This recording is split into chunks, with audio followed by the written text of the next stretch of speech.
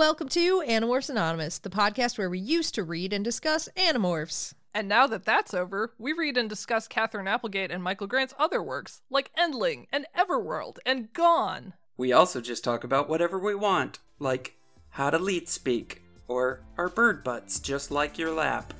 What to eat? New episodes go up on the 1st and 15th of each month. Join us on the AppleGrant Book Club.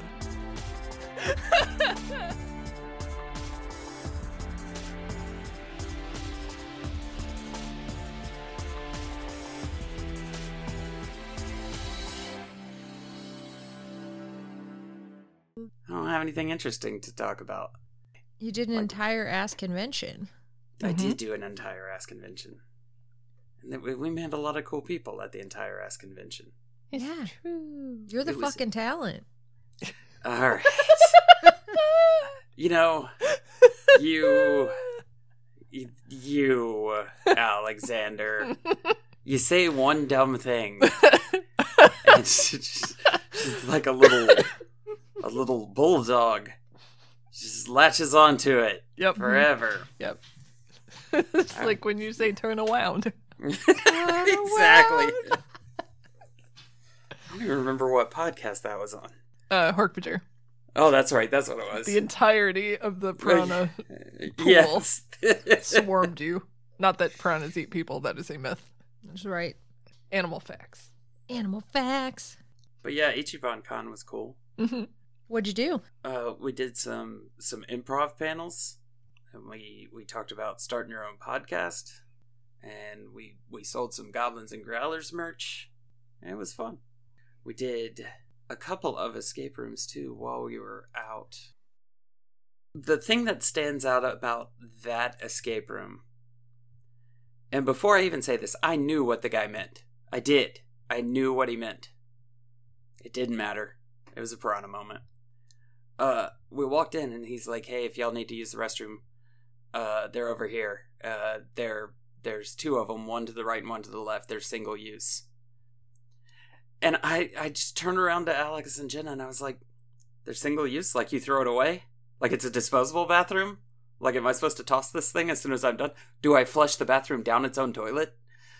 Is it like a snake eating its tail bathroom?" You say that like Jenna and I didn't come up with the most batshit, like, yeah, that's why we peed on top of each other's pee, so it was a single-use bathroom. Which is not single-use, by the way. That's double use. Don't reuse the disposable I stuff. assumed that the rules were that until you flushed, it was the same use. But, like I said, super nice man. He deserves better than people like me, because, like I said, I knew what he meant, but as soon as he said it, I was like, single use, huh?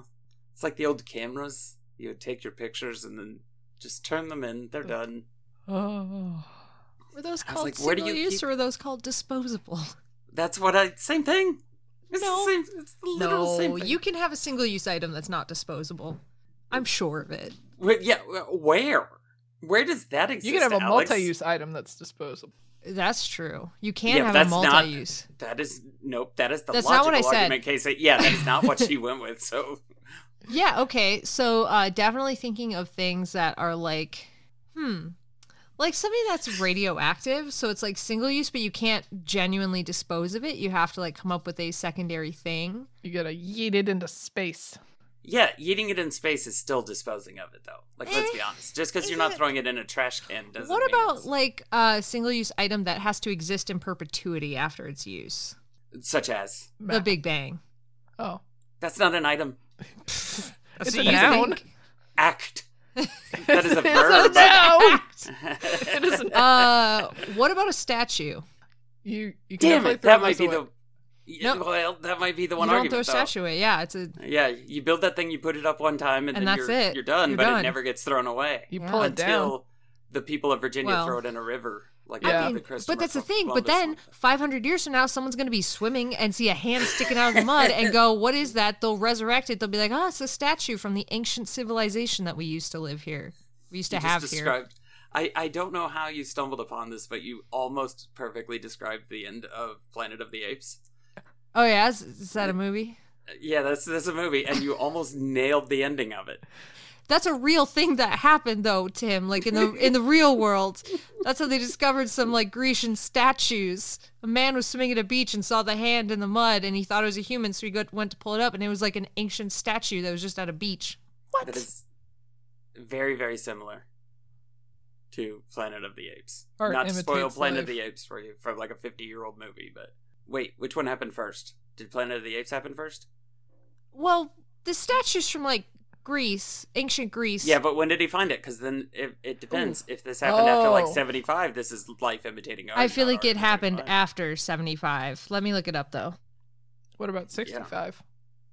A million years ago, in the far future.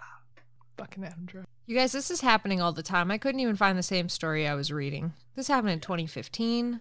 Oh, here we go. August of 1972 were the ones I was thinking of. Okay, when did Planet of the Apes come out?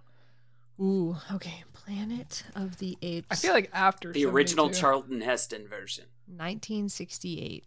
Oh, I so did not close. realize it was that old. That's old. Yeah, was old. I did not realize that is older than I thought it was. Shit. Shit. A giant Lego man washed up on a beach in Florida in 2011. How giant. Yeah, I 8 was about to feet say. tall. Wait, did you just make that up, or is that true? No, I'm reading it right now. How? Where do 8-foot-tall Lego men even occur? On a Lego beach man. in Florida. Siesta Key in the Beach. Pacific Rim. In the Oh, yeah. Pacific Rim. The The kaiju. kaiju. An 8-foot-tall Lego man kaiju. So obviously the government is doing horrific experiments off the coast of Florida, right? For a Lego man to mutate like that. I assume that somebody flushed a regular Lego man. Like, this is how the urban legend Yeah, goes, yeah. right? Somebody flushed the urban... Yeah. The urban... And it grew flushed large the in the Lego man. sewers. Yeah, exactly. Yeah. Exactly. That's why there's full-sized alligators in the city of New York. Yeah, and that's why And there's turtles. 8-foot Lego men. Turtleman. Ligamen. Turtleman. Ligament. I like how we just put man after everything. Groceryman. So, this part of the book that we read, Yeah. this is where it gets good for me. Holy shit. Yeah? Yeah, this is where it starts to go down. It sure did start to go down. It got real. Yeah. Mm-hmm. Got real and grim and dark, and Michael Grant is here. Yeah. So, like, you're sitting there with like the first quarter of the book, like we read last episode, and you meet a couple characters, and you're like, all right. So Lord of the Flies situation. Here are the bad guys, and then on the next page is when the real bad guys start showing up. The maybe real bad guys. Yeah, I'll admit, because Tim and I talked about this a little bit at the con, I'm like, once I start doing this recap, obviously I'm going to be reminded, but I kind of forgot where we stopped and what we all knew since then. But you're right. Now I've been living in this world with some new characters. Yeah.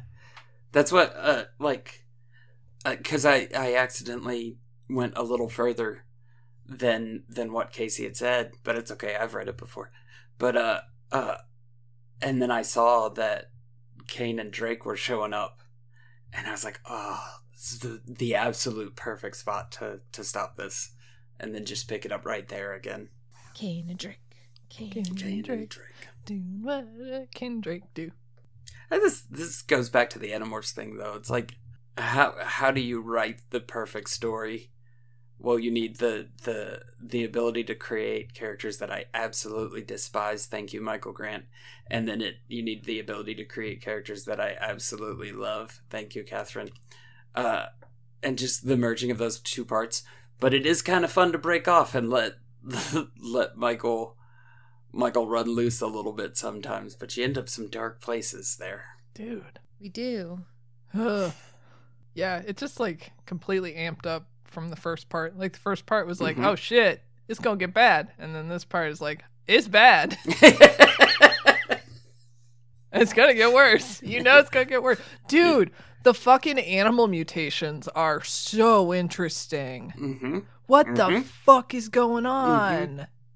I've been not watching, but listening to Umbrella Academy.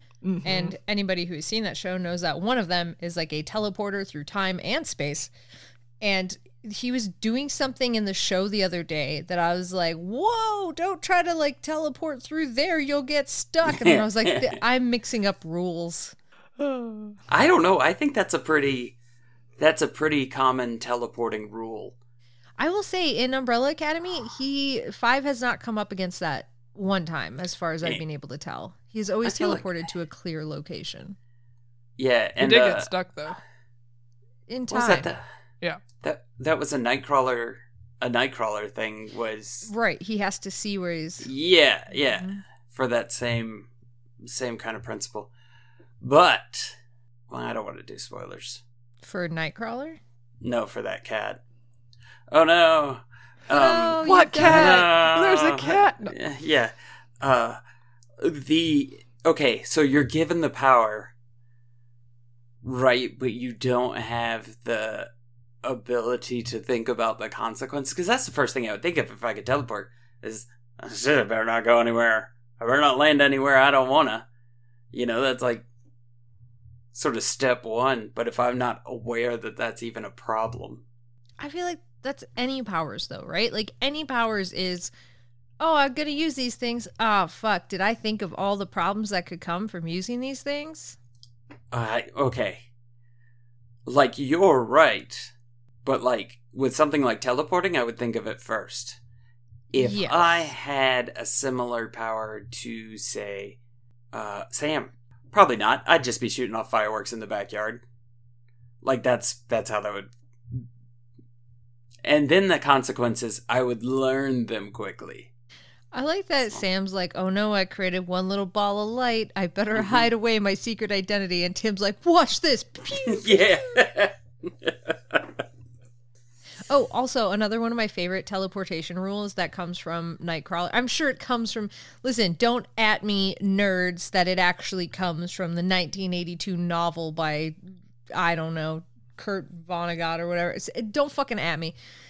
What I'm saying is one of my favorite rules is Nightcrawler, when he's teleporting, it teleports at the same velocity. So if he was traveling 60 miles an hour and he's over there now, he's traveling over there at 60 miles an hour.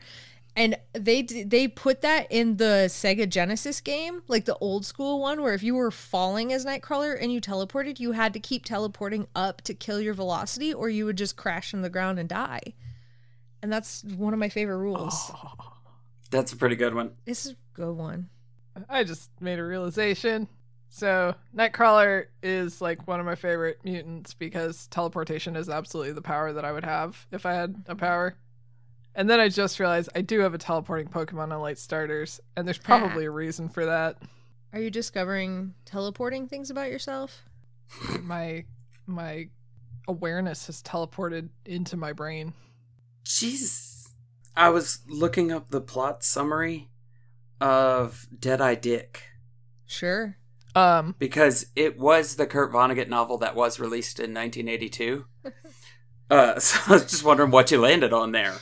Oh, I just said things. I know, but I was just wondering what would come out of it. It's dark. Yeah? Yeah, like I read like the first 2 sentences and I'm like, Jesus. Should we read it? Should this be like our data podcast? Data movement podcast? No. Oh. I don't even want to read that out loud. Hang on. Now I gotta go do it. Huh? Yeah. Yeah, that's quite a novel you landed on there, Alex, with your wild shot in the dark. Holy God, that's a lot. This is a wild plot right? line. Yeah. Wow.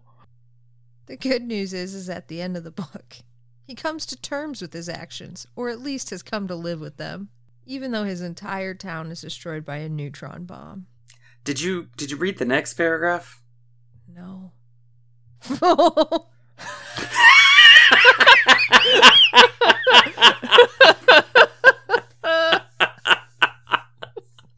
This is all of us reading the Wikipedia plot summary in real time.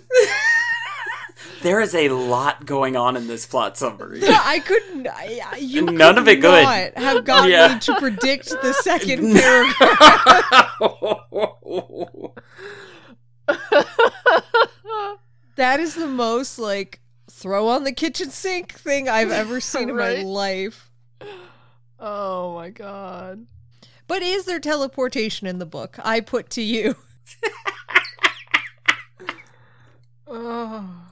Just wow. So much. Yeah, it's a lot. I feel like I've read the book already. I know, and I feel like I need to throw like a content warning for reading the Wikipedia plot summary. I mean, honestly, what are other, like, I don't know that I know enough about his other books to... What, he wrote Slaughterhouse-5, didn't he? We're about to find out. Yeah, Slaughterhouse-5, Harrison Bergeron, probably. It's probably Bergeron.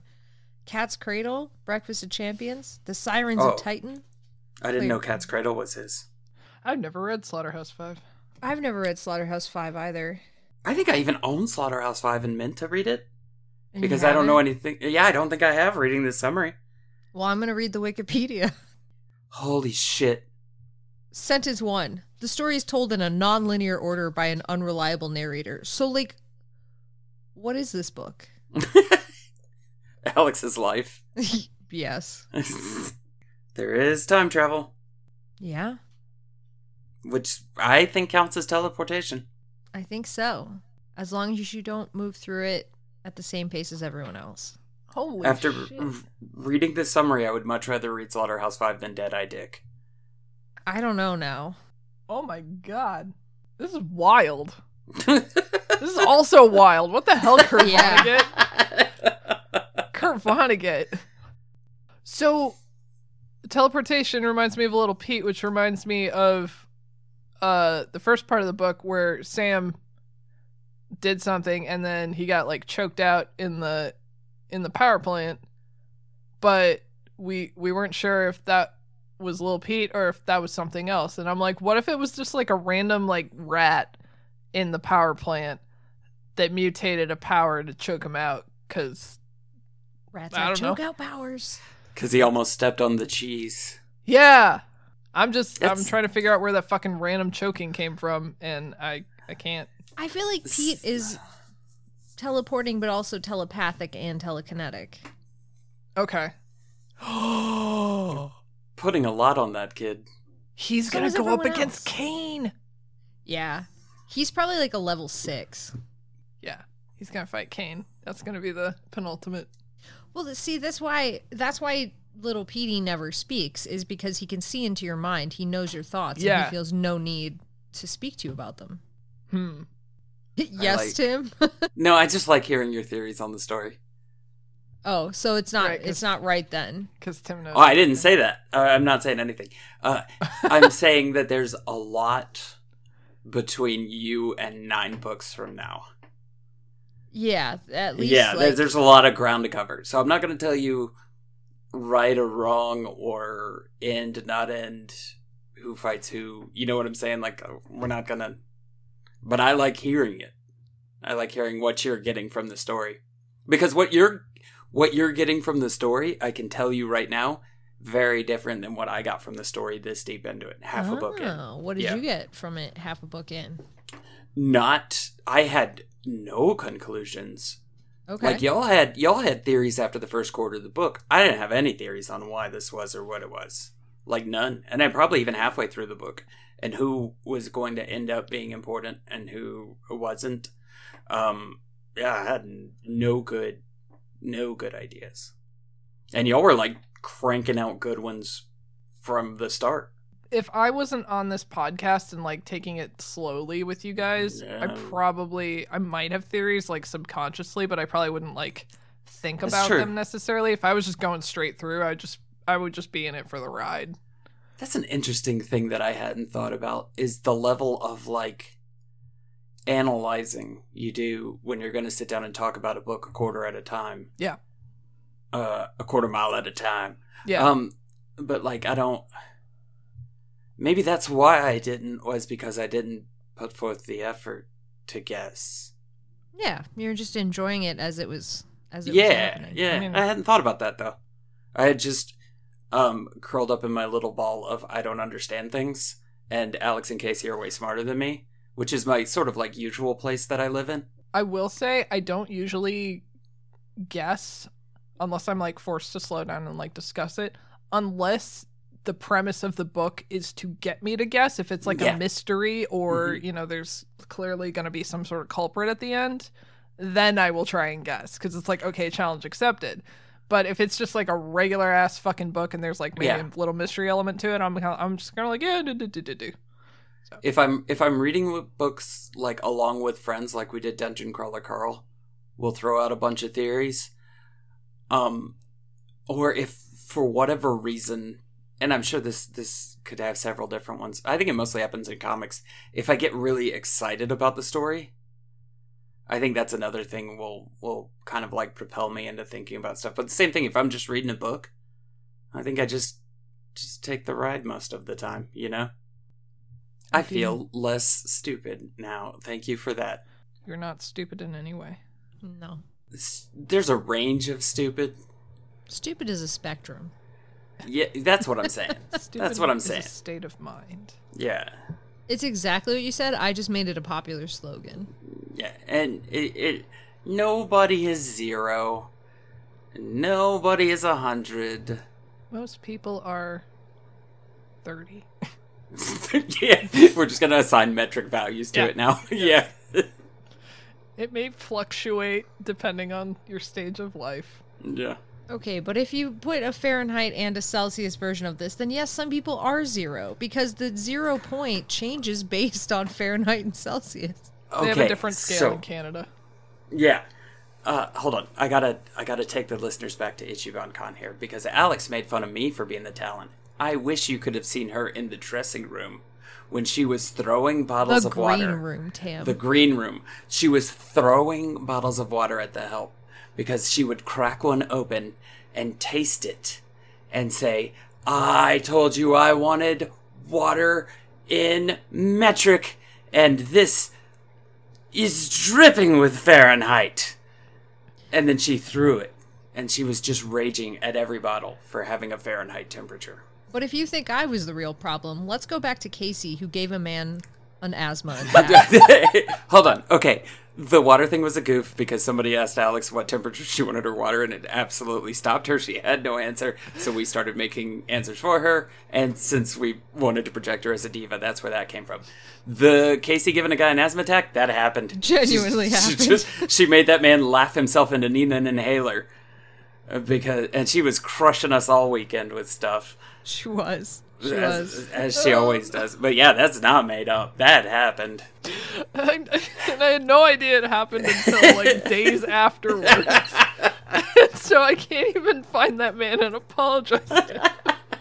I fully watched him reach under the desk, desperately searching for his pencil case that he then, like, ripped open and pulled the inhaler out of. And then he just kept, like, 2 of us were staring at him while he was doing the inhaler thing, so he just went, like, sucked it in, and then he just looked at us and just nodded sagely, like, I love that man so much. He's fantastic. He has to be our friend. Yeah. He must. You know what's not fun? War. What's that? War. Huh. And children running free with no adult supervision or consequences for their action. I don't like it. It should stop. I think in every form of media that never ends well. All right. Ready? Yeah. Yes. Okay. Best of luck to me, who wrote half these notes a week ago and half tonight. Let's rage. Sam, Quinn, Astridge. Gee, way to fucking fall on the first goddamn step. Is Astridge, is that like an amu? It's an umlaut? An amu? I think Astridge is what happens when you go out really confidently on the ice, but there is like one little divot that the Zamboni didn't get, and you just... Pff. If I had to compare this to a different experience in my life, that would be it. Oh, no. Oh, look, it's an Astridge. It's an... Boom. Astrid and Little Pete had to walk 10 miles to get away from the power plant, and Little Pete was playing on his game the whole time as if this was just like a very normal thing to have happening. After their exhausting night and the end of their hike, Sam is soaked through with sweat and he's gross, but he passes out anyways, waking up when the sun is in his eyes. And then he's like, kind of just gross. Like, it was gross. This whole thing was gross. I hated this. This would be like, if you didn't like camping, this would be why. I get it. You go to bed soaked in sweat. You wake up cold, covered in frost. Nightmare. Anyways, when they get up, there's a sort of like slow amble of kids, like very zombie-like is how I read it, ambling towards the church in town. Anyways, they join the crowd, and there's no clear goal that's manifesting. So he's like, hey, what's going on? And the other kids are like, I don't know. Everybody's just walking this way, so we are too.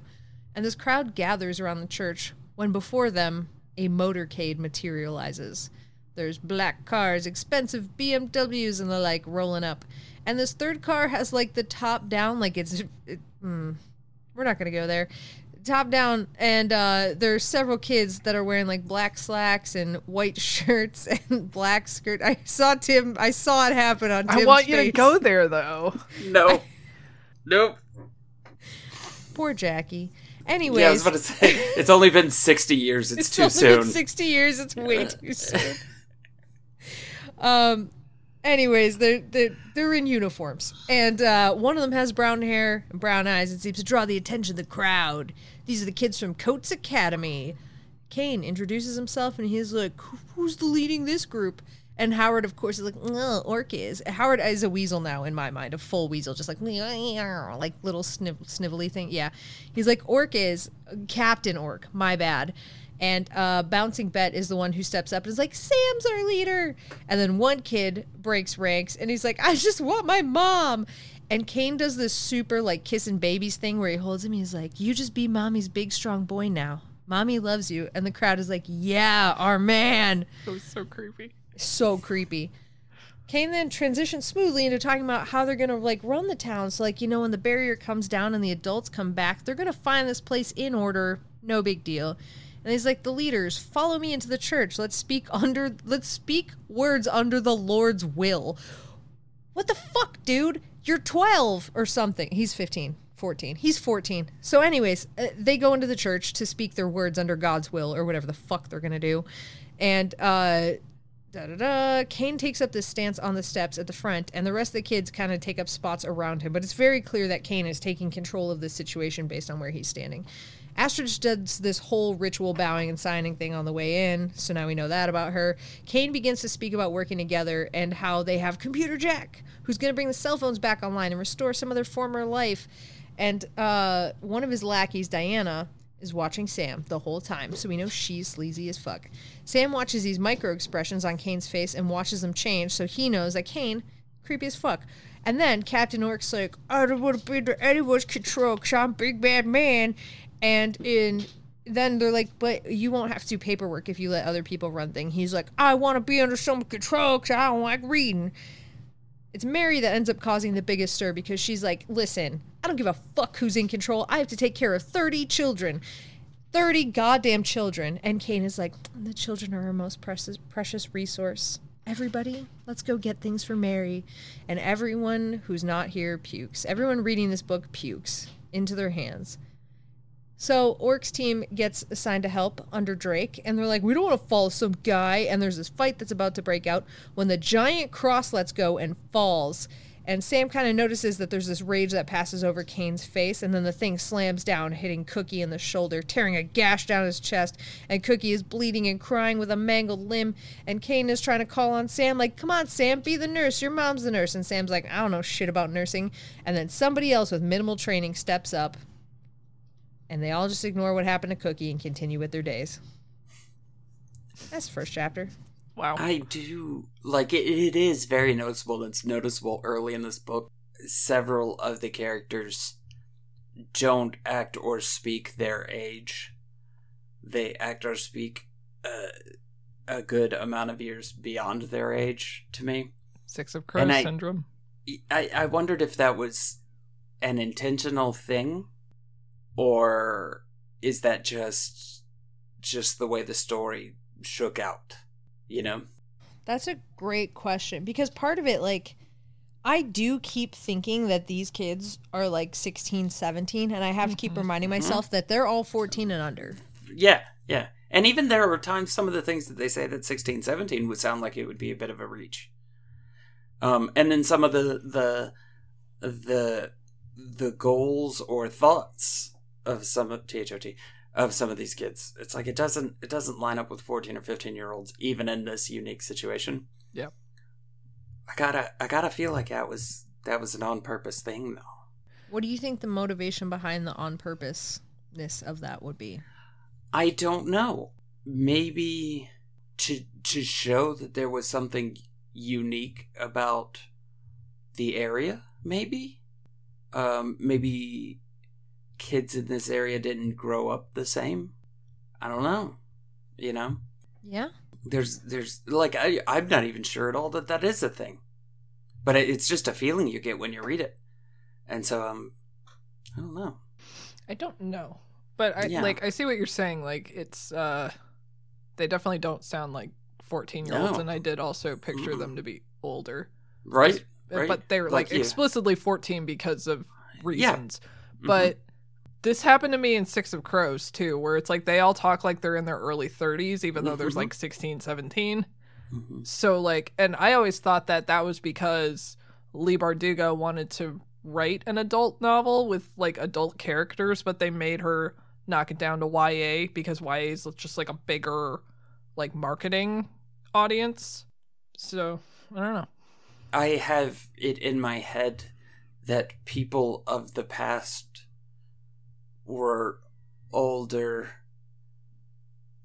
at a much younger age. Mm. Mm-hmm. You know what I'm saying? Mm-hmm. Like little 8-year-old kids were probably about as mature as me. Actually, that's probably not fair to the 8-year-old kids. But yeah, like I just have it in my mind that everybody. So I always like apply it to anything in the past. That if they're 15, they were 25, and They'll quit school days, at age 12 and go work in the factory. Yeah. I don't know where we picked that up from. Well, I guess I shouldn't speak for everybody. I don't know where I picked that up from. The assumption that everybody was old, very young. But I mean, no shade to Michael Grant, but like, is that just adults trying to write kids and not quite nailing it? You know? Maybe. Yeah, it could be. It could be that it's a nothing. Because like, I have that problem with Animorphs a little bit too, where it's like, at their starting age is supposed to be, I think, like 12 or 13, but they talk older than that, I think. And it might just be a product of getting the story you want. Yeah. Is that you need younger people, but they need to be older at the same time. Yeah. To get the right level of drama. Yeah, for sure. Part of our reactions is maybe that it's happening too fast, because I expect them to speak older than their age when they're put in a position of control. But I expect them to grow to it. Yeah. Mm-hmm. And maybe that goes back to the historical people are older than me, is because they were put in positions much younger than I was or am. Yeah. Yeah. Like when you have to start working when you're 12. I didn't do that. I will say, though, Astrid speaks like someone her age, and I hate her for it. Yes. She's so fucking annoying to me. It's like, let me narrate what's going on. Yes. You know, let me delete any subtext you may have and tell you explicitly what's going on. And I'm like, shut the fuck up, you idiot. but a very intelligent person, but somehow without those social, you know, yes. I was a fucking know-it-all asshole at that age. Like, I was, every time I learned something, I made sure everybody knew how smart and great I was. Like, that is so believable to me. But I hate reading it.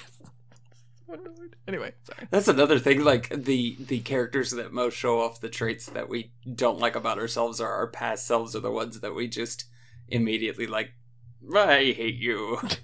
You are a mirror to my past self, and I left hate you in the past. Stay in the past, you motherfucker. So this is how everyone around me felt. I'm trying to go to sleep, not remember terrible cringy things I did in high school. Alex still kind of does this, though. Right? Yeah, literally like an hour ago, Alex, when you out-misogynisted me. Oh, that was so good. It was really good. What happened? Like, I lawyered Tim. Yeah, she baited me into an argument, and then I defeated didn't. me. I wasn't baiting you. I was just I was felt like weaving my my Your woeful web. trail. So- At one point, I debated giving up because I was like, man, I'm so tired. I have so much to do. And then I was like, but I have such a good idea to just really fuck with Tim. Okay, so Tim and I were talking like an hour before we got on this call. And how did this even start? Oh, Tim tried to make me a misogynist because he offered to do a very kind thing for me, and I said, no, it's okay, that's not necessary. And he said, stop stifling women's voices or something similar. And then he said, that's the argument I came up with to stifle you. And I said, I just think men are so much funnier and smarter than women. And then Tim said something like, he was immediately like, there's nothing that a woman can't do as well as or better than a man. I said, and that includes being a misogynist, of which I will be the best one henceforth. I told her, I'm like, I'm going to get kicked out of the club now. Like, I just got defeated in a misogynist off. And then, like, I told her, I'm like, I'm not going to be able to run for office. Oh my God. I'm not going to be able to own a boat. Like, all the things that come with all the male privilege. I lost it. I'm out of the club now. As soon as she said that, I was like, I've never been defeated so hard as when she said that. Including being a misogynist. And oh no, what have I done? That's right. I'm going to move the women's movement forward years by becoming the biggest misogynist in the world. Holy shit. These are the conversations that we have through text message. Which started with like a really nice, like, can I do this thing for you? And I'm like, no, because I'm a misogynist is why. Oh my God. Another chapter? Yeah. All right. 251 hours and 32 minutes. Computer Jack realizes too late he was supposed to follow Kane out of the church in some show of solidarity and power. So he like jumped up and did that thing where you like kick the thing in front of you and everybody looks over and you're like, fuck, everyone's looking at me. And then he rushes out and he runs into Astrid again. Wow. Again. Wow. Again. I should get water or something. What's happening? I think maybe you're mad at Astrid too. Maybe I want her to be an ostrich. Maybe that's her power. Tim? Did I guess her power? Is she a giant bird? I don't think so. She likes birds. I don't think so. Well, yeah, she does. I think she's a bird. If Astrid is a bird, are you a bird? Astrid is a bird. I'm a Astrid. Anyways, Astrid with a D is there. And she's like, are you the one they call Computer Jack? And he remembers Drake's warning to keep it brief. Do not engage the enemy. And he heeds that warning because Drake is a dickwad. That's basically it. Yeah. Then Astrid's like, hey, are you really going to get those cell phones working and all that shit? And Jack's like, abso-fucking-lutely I will. I'm a badass with a computer. And then he goes, I don't think I can explain to you, though, how it's going to happen. And she's like, try me. And they have like a nerd off. They both push up their glasses and go Super Saiyan on each other. And then he explains it to her and she's like, yeah, got it. Easy. And he's like, oh, shit. So after this tech interrogation concludes, she's like, so what about Drake and Kane? They bullies or like what? And Sam's like trying to dodge this question, but he's not really socially adept. So like she just listens to his silence on the matter and she's like, got it. They're terrible. And then she's like, hey, do the other kids treat you poorly because you're smart? And he's like, got me again. So she's in the middle of asking him all these questions and more about Kane and the Coates kids when Diana materializes and swoops in to interrupt.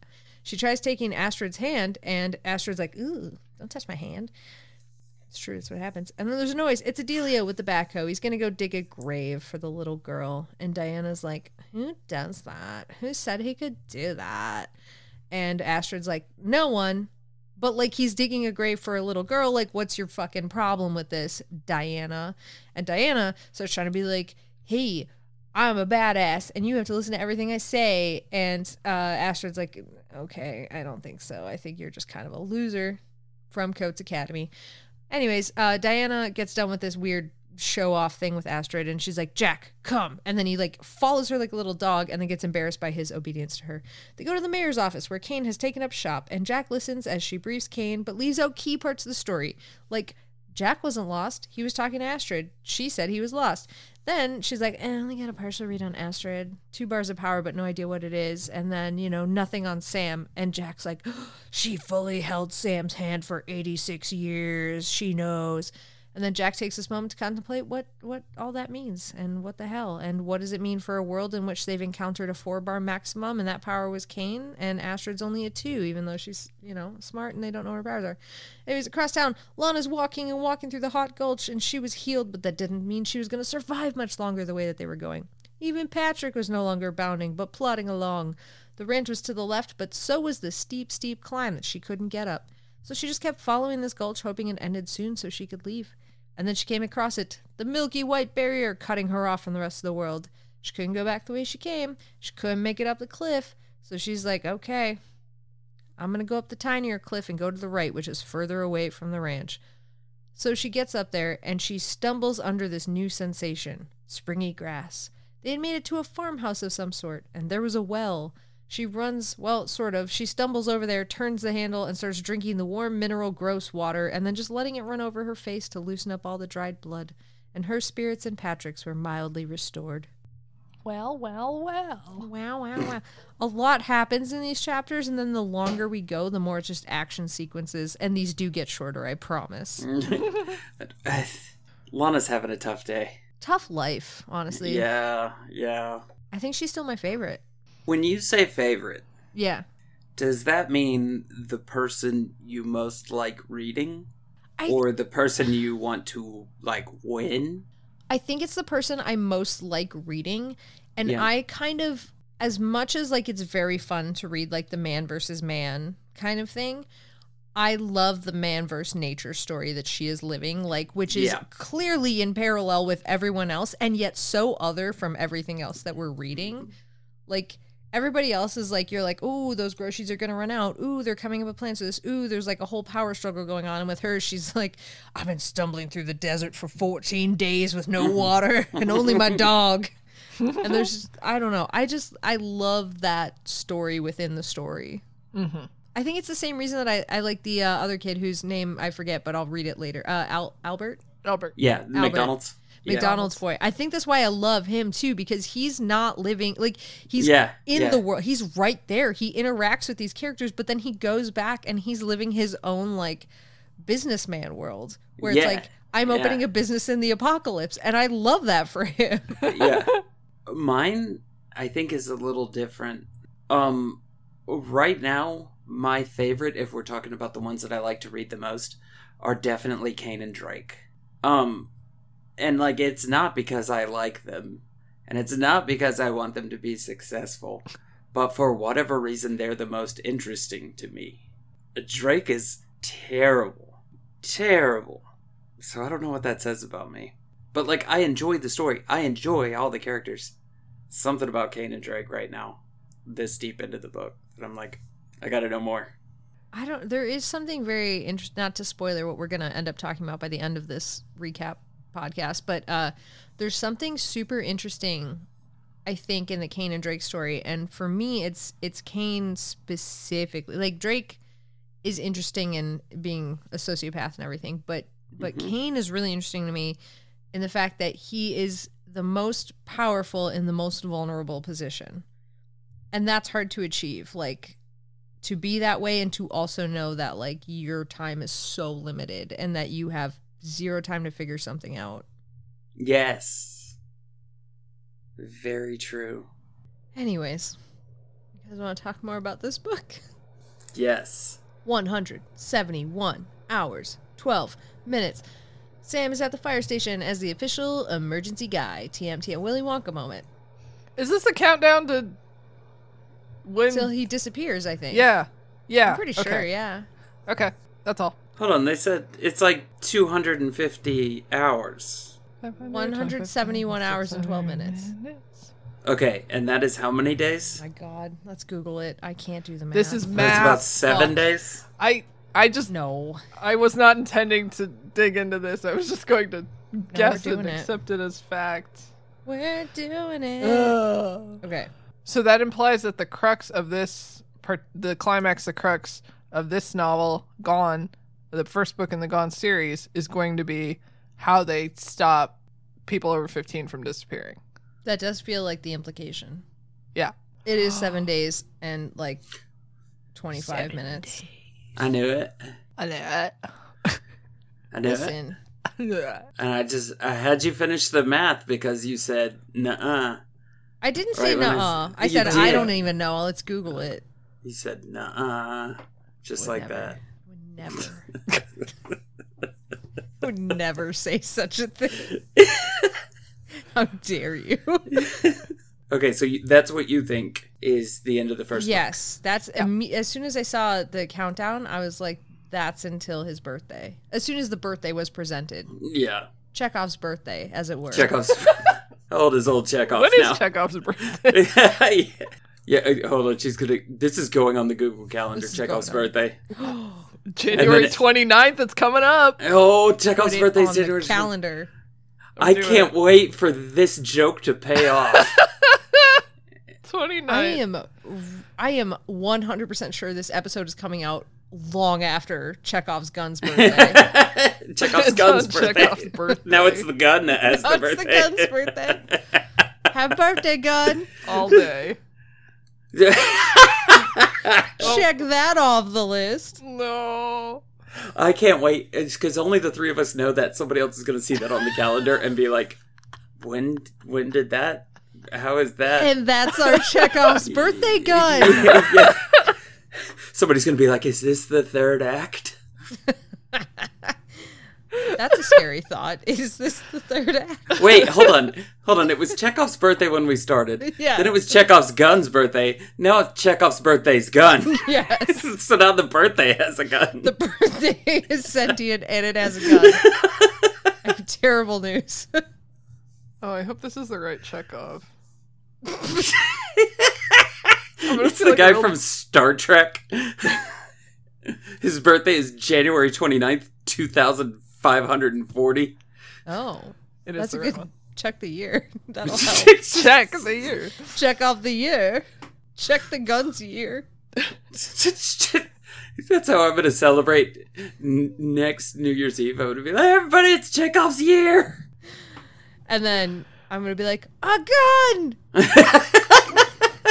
And that will complete the ritual. We will have summoned, I don't know, something. Chekov from the grave. You have to turn around and look at a mirror and hold your thumb up and say Chekhov's gun 3 times. That was a lot of mileage from that question. Didn't mean to, I'm sorry. I love it. I can't wait until that calendar event comes back. I can't wait till somebody asks us about it. It's gonna complete it for me. Oh my god. Except we're not gonna remember. No, I'm going to remember. And as soon as somebody says, why is Chekhov's birthday mentioned on the calendar? And I'm just going to be like, mentioned it in the first act. Like, that's all I'm going to say. It was mentioned in the first act. There is nothing funnier to me than when we set up a goof like this that pays off later, and the people that are going through it know that we all know, and we think it's hilarious, and they're just trying to put together the puzzle pieces to figure out. Like, especially Emily, who, like, will immediately announce, like, I understand all the words, but, like, this means nothing to me. It's gonna be great. All right, you want some summary? Yep. You want some summary? Okay. Yep. I talked about the emergency guy, right? At the fire station? Yeah. They're trying to make pasta. They're very bad at it. But they're doing their best. They're children. They're children! They've been practicing with the trucks and the ambulances, but they really just did the fire pole. And they've mastered the fire pole. They are so good at fire pole. And I commend them for that. That's the hardest thing to do there. While they're discussing making pasta and bread and so on, they are interrupted by this wailing cry. They immediately spring into action to find someone crawling into the station with blood running down their head. It's Bouncing Bet. And they're like, what happened? But all they get is like they're after me. And then Orc and Howard and some no-gooders show up with baseball bats. And they're like, we're very much in the right here. Bet was practicing magic and breaking the rules. And Sam's like, hold up. what? And Orc places the baseball bat on Sam's shoulder and starts lining up his head like he's just gonna like swing and smack him. And then he just fucking does, and Sam ducks, and Adelio then leaps out, knocks Orc to the ground, and there's this scuffle, and then Drake's voice cuts through it all with, "What's all this then?" I don't know why. I literally wrote that. I don't know why I gave him that accent, but here we are. Then he's like, "Everybody freeze," and Orc doesn't listen, so Drake hops down, grabs the bat off of one of Orc's goons, proceeds to swiftly and efficiently disable Orc by hitting him in exactly the right pressure points, like some sort of ancient aluminum bat master. And then Drake's like, "So what's going on here?" And they're like, "Bet was doing magic, which is against the rules, so we took action." And Drake's like, "Those are the rules. I guess it was appropriate for you to smash a young girl's head in." And Sam's like, "There's no fucking rules against magic tricks." And Drake's like, "Yeah, there is," and hands him this crumpled copy of like fucking lined notebook paper torn out of a book. And they're like, "Well, can't do anything. Someone wrote it down in a notebook. I guess we're bound by this fucking law." Either way, the scuffle's over. People disperse. And once Drake and Orc and all those goons are gone, they're like, "Let's get Bet checked out." And she's like, "No, I'm okay. I just have to get home to my brother." So Sam escorts her on the way. Quinn, on the other hand, is just like, "Why is Sam mad at me? Why doesn't Sam love me so much?" Has his own, like, fucking thing going on. Then, the worst part, pasta got overcooked while everybody was out here fighting, so they just have to eat Cheerios again.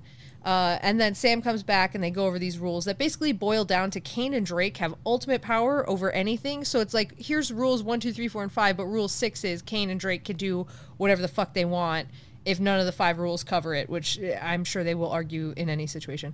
So anyways, they're like, they probably want to be the biggest fish in the pond so they could quash out any competition for leadership roles. And Adelio's like, "This isn't going to go well.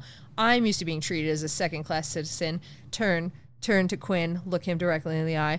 But others are not, and this will end poorly. What they really want with these rules is a scapegoat. That's that chapter. Why is there a racist douchebag in every single fucking Michael Grant book? I was about to say, the Christopher vibes are strong. Right. With Quinn. The Christopher Luther Gear. Yeah. Yes. Yeah. It's like a trope at this point. Like, here's a shitty character that will go through a redemption arc, and their main shitty trait is that they're really racist. I think it's just a really nice shorthand for, like, this guy sucks. Like, a lot of times you're like, "Listen, let me convince you how, like, their morals are not, like, really aligned, and they don't, like, really think through their actions, and they're not a great person because of multiple choices or things that have happened to them that made them act this way." Instead, it's like, "And that guy's racist." And everybody's like, "Well, fuck that guy." Well, but it goes right back to what you did, Kaycie, a minute ago when you were presented with a lineup of 12 serial killers. And you were like, "Oh, they all suck." That one's a Nazi. One sucks the most. But like, Quinn already sucks because he's not. He just sucks already, and he continues to suck without wailing on Adelio. It's it's like he didn't need this. I feel like I needed it less for Quinn and more to just understand how good of a person Adelio was. Or at least how good of a person I suspect Adelio is, having known him from 5 pages in the book. Because, like, he seems like a really, like, chill guy that, like, wants to do the right thing, that is trying to, like, do right by people and, you know, dig graves and take care of everybody. And even when people are, like, being shitty to him, he's even keel enough that he's like, for the most part, this is just gonna, like, I'm just not going to pay attention to it. So, like, I hope he continues on that path. I think he's a character that I think is really cool, and I like him for now. Agreed. Mm-hmm. If only he was on a journey with his dog to fight the land. Then he would be favorite character. Yeah, I get what you're saying about how it's the sort of easiest way to get a character disliked. But, yeah, it still doesn't make it any more. I still hate it, you know? Yeah, that's fair. Like, there's so many opportunities and ways to suck. God, there's so many. There's so many. I can come up with so many, but, like, here's the other thing. How many of them can we write in a children's book that gives enough context into how shitty they are as a person without having the life experience of being screwed over by these people multiple times? 7. Okay. Dim. Mm-hmm. And how many characters do we have that are shitty? Ooh. Probably more than 7. I think a few more than 7. I think Yeah, mathematically we have to have one racist asshole. That does bring up a good question. So I get frustrated a lot sometimes because, like, we've had this discussion before about how I think the best stories are the ones that are hard to fit into certain genres, and I get sort of frustrated when people over-label things, at least in my opinion. Is this a YA book? Is this a grown-ass people book? Like, I don't know. It was a book that I enjoyed, so I don't know what the rules are for qualifying. I think this causes a crisis in me a lot because, like, the YA book concepts, especially like this sort of book, all of the concepts are so mature, and like a lot of the questions, and like going back to Animorphs and everything too, there's so many questions that are hard for people of our age and experience to parse out nowadays. So are the things that we sometimes find problem with when we're like, wow, that's really oversimplified, is it a problem with the book, or is it because that's a sort of audience thing, right? Like, at some point we have to give those on-ramps to YA, because I think, like, if you look at the marketing for this book, you look at what it's labeled under, it's labeled as a YA book. Okay. So I think we have to give those on-ramps to help teach what it is. Like, I don't think it's an inherent issue in the book. I think it's a feature, not a bug. And we just label it as such because we have the depth of experience to say, like, I've seen this too much, or I don't like it because of X, Y, Z. But it's an I don't like it, not a this is a problem. Sure. Yeah. And I was thinking about this the other day where it's like, I was reading YA books for a while, specifically like from the perspective of people who have a very different experience from me, whether they're like a different like race, or if they're an immigrant, or if they're like a different shade of queer than me. And I was getting so frustrated with a lot of the books because like the way that they would like write, it would be sometimes it felt like I was reading like a pamphlet to be like, your identity is valid and no one should make you feel like blah, blah, blah. And I would get so frustrated because it's like, well, find a way to tell me that without like beating me over the head with it. But then I'm like, okay, but like these are for people who like, you know, grow up with these kind of like, you know, stigmas against them, and they're written by people who grew up with these stigmas who would have greatly benefited from having those messages when they were kids. So it's like, that's when I kind of realized it's like, okay, I'm just not the audience for this book, and that's fine. Yeah. That's my spiel. I can think of a couple book series that I've read where it's like, I've enjoyed this. It was not, well, I'm not going to say it wasn't for me because that makes it sound like I didn't enjoy it. I was not the person they had in mind as the consumer of this book, but I still thought it was good.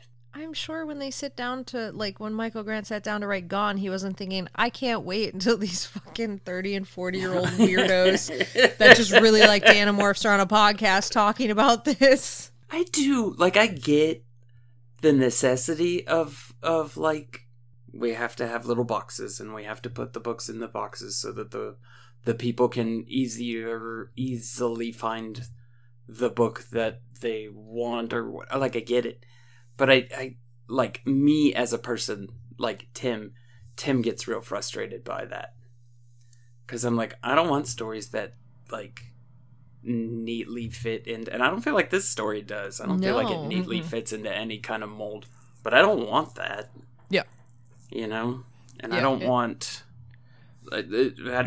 to, the worst is when I disagree with it all, like, wholeheartedly, you know? That's not what that story is, or that's not what that movie is.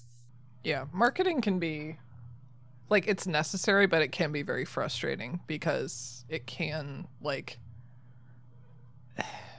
it's like buzzwords, kind of, which are, like, they have been pretty popular lately, where it's like, I'm going to list out all of the different tropes that this book covers, like one bed, or friends to enemies, or friends to lovers, blah, blah, blah.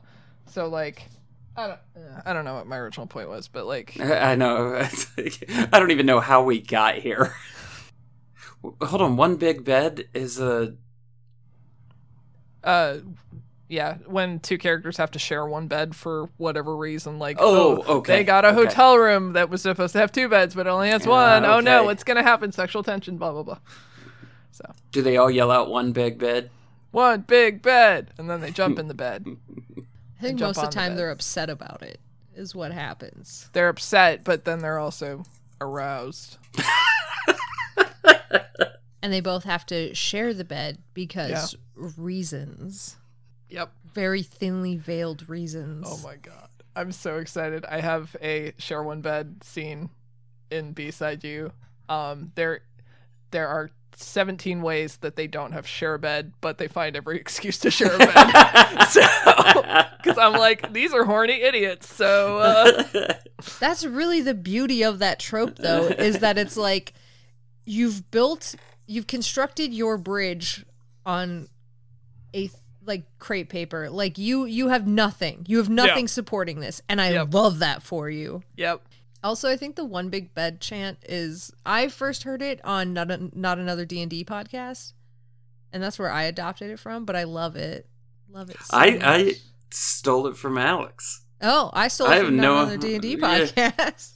Because every time the party would get to like a town and like have to like go to an inn, they'd be like, oh, you have like 5 travelers, and they'd be like, yeah, but we want one big bed. One big bed.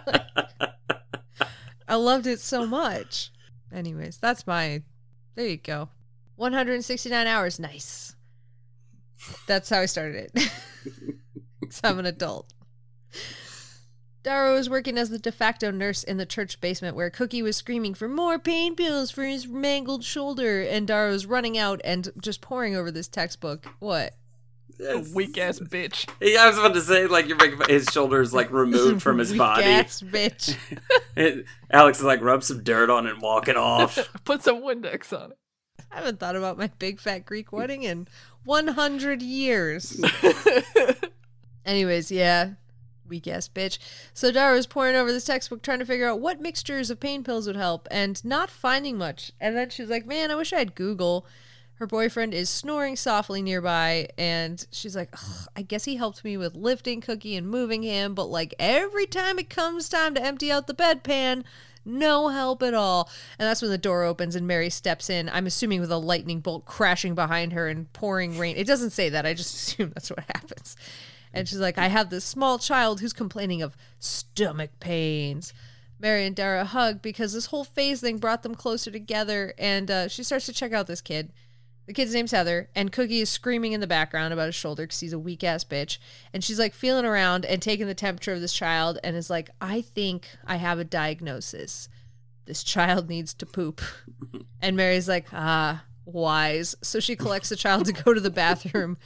And then the door opens again with a crash of lightning and rain coming. Again, I just feel like that's how it should be.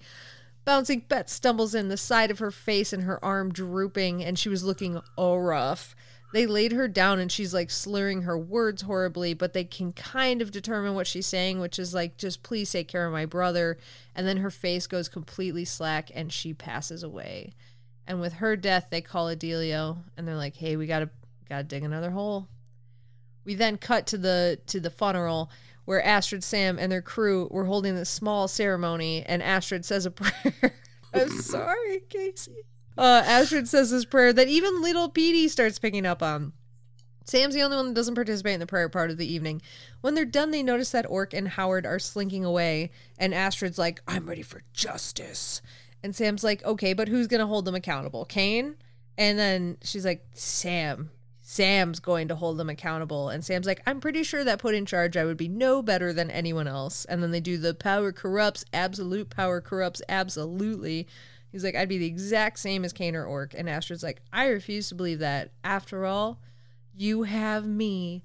And on this romantic declaration, they both lean in, and right as they're about to kiss, Sam's like, I can't do this with your little brother watching. So she just turns him around, and then they kiss. Funeral. I have to assume that entire chapter was narrated by Austin. It felt like it, didn't it? Yeah, just there was constant lightning crashes the entire time. Mm-hmm. Every time the door opens, lightning crashes. This is another one. The bet thing, like, we are ramped up way further than we need to be, considering it's just been a few days. You know what I'm saying? Like, And like Sam was just walking Bet home, and then she like, I don't know what happens where you go from like, I'm okay, I can walk a mile to get to my house to see my brother, and I have a TBI so bad, I'm gonna die. I don't know. Yeah. That internal bleeding is a tough thing. You're like, I'm good. Like, no, you're bleeding on the inside, and it's. I don't think you don't feel it. I don't know. I mean, every time I've experienced somebody bleeding internally, they're in a lot of pain. I'm really glad that you didn't say every time I've experienced a TBI. No, I had those. I don't think I've had internal bleeding or brain hemorrhaging from those. I feel like that would have been more evident. Maybe this is it. Maybe none of you are real. Maybe this is my TBI. Oh. I just, with the amount of horse stuff that you've been through, I don't know. Like, I've never experienced that. I've never been around anybody who's gone through such things that involved internal bleeding or brain injuries or whatnot. Like, I don't know how you react to it. I imagine there's a range of reactions, same as there is with anything else, like, I would think, but yeah. I don't know. Yeah, I've been around it a few times, probably more sort of concussions, head injury kind of stuff than internal bleeding, but every time I've been around somebody that has had internal bleeding, they can't like pinpoint it for you, but they're like, I am in so much pain right now. And like really? My stomach or whatever. And it'll be like, you know, something else in that area is bleeding, but they'll be like, my stomach hurts so bad. It's so painful, like in tears, crying, like, you know, everything fucking hurts. So like, that's what I imagine internal. And like, maybe it's different when it's in your head, but like, I know one of the symptoms of it is like severe headache, like severe, like it's like everything hurts. I mean, that makes sense because it doesn't take a lot of pressure change for me to, you know, my head feels it. So I imagine if something was going on inside, like that, it seems like you'd know it. But I always hate to go on this podcast and say something that makes it sound like I know what I'm talking about, because trust me when I tell you that I am the farthest from knowing anything about anything. So. As if we don't do that every single episode. Yeah, every episode. With various fields of study. Michael Collins high-fived the moon. Super did. That was one of the great, like, just all-time great moments in podcast journalism, was the Michael Collins high-fived the moon bit. Yeah. Yeah, I mean, it was 100% accurate to science and what happened. Should have won the Pulitzer. Pulitzer? The Pulitzer. Animorphs. That's what I thought when you said Pulitzer. Yeah. It's every time now I do that, like I question something, in my head I'm just going, Animorphs? That's so hopeful. You guys want more? Yes. Oh, what is good shit? The first of several horrors in this section. Yeah. It doesn't get better. No. I'm so sorry. 164 hours and 32 minutes. Albert left the funeral and walked back to his McDonald's. That's right, his McDonald's. He had removed his McDonald's hat to pay respects to Bet. And then he's like, I'd like to talk to somebody, but I don't think that's going to happen unless I turn on all the lights and start cooking. And so he just turns around like, maybe someone's behind me. No, everybody had left. So anyways, his thoughts were eating away at him, and he started thinking about how, like, you have to do work. Like, you can't just live forever doing nothing like all these kids are doing. Like, you have to work, because if you don't have a purpose, then why even live? And he's like, I can't put these thoughts into, like, a coherent statement, so I'm going to go to the library and just, like, figure out what other people have said and then say it that way. So he heads to the library. He is shocked to find it completely untouched. Nobody has ransacked the library. So he begins to like go to the encyclopedias, work through the encyclopedias, and then finds old men books with opinions of old white men. And then he falls asleep on the books. And when he wakes up, he's like, something's watching me. And he sees this pair of green eyes belonging to an orange cat with a little collar. And he starts calling the kitty, like, here, kitty, kitty. And then the thing is on him, tearing and biting and grabbing his face and clawing at him. And he tries to fight it off. And then it's gone. It's across the room. And he's like, wow, this thing moved crazy fast. This is wild. Then this thing's on his throat, clawing at him, biting and going for the jugular. And then it's gone again. And he spots it on top of a row of books. And it's staring down at him. And he instinctively raises a book up in front of him, and he feels this thunk. And when he looks, he sees this cat completely bisected through the book. And he watches as the light leaves its eyes. And like, he's like, I can't even believe this. He like tries taking the book apart, and the thing is like between every single page. It's like cat page, cat page, cat page, all together. So he's like, I got to take this to somebody smarter than me. So he grabs this bag that the librarian left there, puts the cat in there. He's like, I'm going to go find Astrid. So he makes it to her house, and he knocks on the door, and she's super like, ooh, God, don't want to open the door for strangers kind of a thing. And he's like, check out my cat. It's what? That's what he said. Check out my cat. Check out my cat. Yeah. Oh, and she's like, what happened to your face? He's like, fuck, what happened to my face? Look at my cat. And then she's all like, that's pretty weird. All right. Do you want us to put some Band-Aids on? And then we cut to across town. Lana's trying to get some sleep in the farmhouse, but every noise was amplified, and she thinks she hears this faint, come out, whispered on the breeze. And she shakes it off, thinking like, oh, I'm just hearing things, it's fine, whatever. But then she gets up because she's like, I do have to pee, though, so I think I will. So she goes outside to the outhouse, does her thing, but when she steps out of there, there's a giant coyote in front of her, bigger than a wolf. And she tries to do what her grandpa said and shoo it away, but that doesn't work.